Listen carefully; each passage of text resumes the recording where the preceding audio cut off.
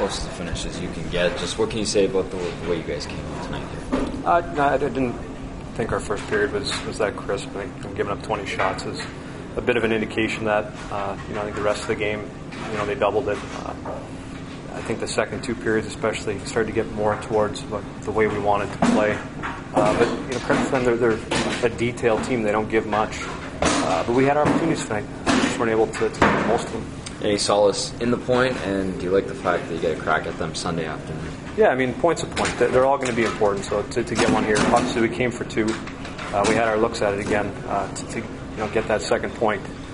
But yeah, it's going to be some quick turnaround here. Got them in 2 days, make some adjustments, and hopefully a better result on home ice. Coming back into the lineup, how'd you feel tonight?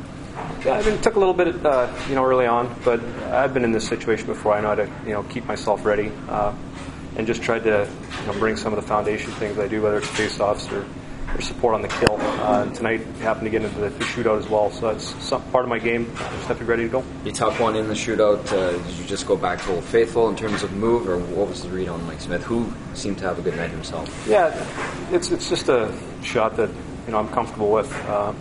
I feel like it's a tough one for them to get to. I have more tricks in the bag, but tonight that's just one more.